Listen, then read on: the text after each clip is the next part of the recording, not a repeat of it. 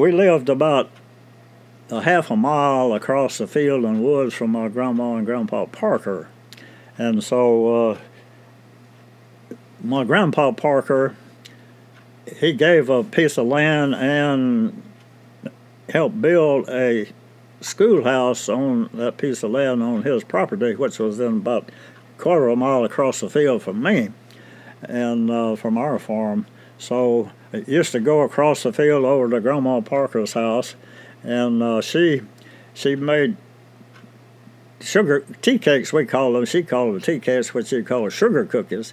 But she had this little metal can up on top of what was called a safe, which was like a china cabinet thing, and on the top up there. So when I would go over to Grandma's, and I'd sneak around into the kitchen there and look up at that can on top of the of the safe, and she would give me one of those sugar cookies, which was a real treat. But anyway, that schoolhouse was just across the field, and it was a one-room schoolhouse. And Pa, well, I should go back and say Pa was the second of the 10 children, but he was born in a log cabin down the lane, as we call it, on that property, a farm. And then Grandpa Parker built a house and up the way a little bit on the hill, which was one of these classic houses that had what's called a breezeway through the middle and 2 rooms on each side of that, and then a little ramp that back to the kitchen and dining room. So that was Grandpa's house that Pa grew up in.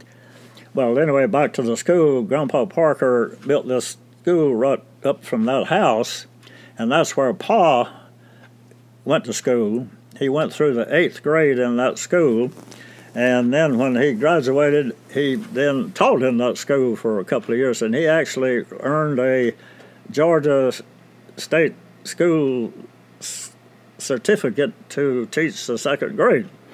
But he graduated from the 8th grade. But anyway, he was taught this one-room schoolhouse. Well, the year that I started the school, which was I was 5 years old, which is one of the reasons I always got credit for being so smart, because I was so young at where I was. I started school at 5 years old, and then going on later, Georgia only had 11 grades of school when I came through, and then I went through Georgia Tech in 3 years.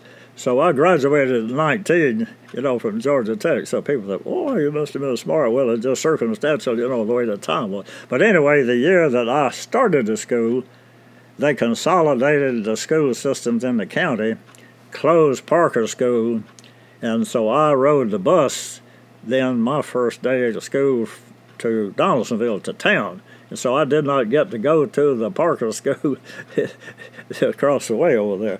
But that first day that I went to school, I remember this because I was 5 years old, but Pa had 9 brothers and sisters, but his youngest sister was Etta. And at that time, she must have been just 12 or 15 years old, and I guess she was still going to school. But anyway, she went with me on the bus my first day to go to town to school and held my hand to the room where I went to school. The school bus, because we had to ride the bus to school, well, my Pa's oldest brother, Archie, Sammy Arch, he drove the school bus, and he contracted to supply the bus, so he would buy a truck chassis and then build the body on it, wooden body for the bus. And then the bus, it didn't have seats now like school buses, it had a bench on each side and then a bench in the middle. So all us kids all sat on those benches all along the way. Well, one day, riding the bus to school, and I was 8 or 10 years old then, I guess. But anyway, one of my cousins, Grady, noticed as we drove up to town to school that day that there was a lot of blackberries along the side of the road, and so the earlier grades got out early and waited on the campus until everybody else got out for the bus to leave. So while we were waiting, Grady, I blame Grady for it.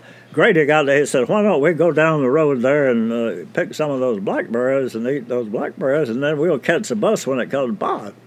Well, Uncle Sammy Arts, he went right on by us down the road a piece, but then he stopped and backed up and got us, and when he dropped me off at home, he told Pa, and then Pa gave me a whipping.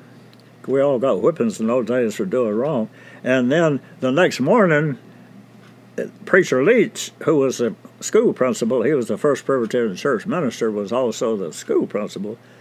He called me and Grady in, and this is for truth. He had he looked like a bulldog, and real stern. Everybody was afraid of Preacher Leach. Well, we went into his office there, and he had on a nail on the wall a piece of bicycle tire about that long, trimmed to a point and split. And that's what he gave us, me and Grady, each a whipping with that bicycle tire for our playing hooky, as they called it in those days. So.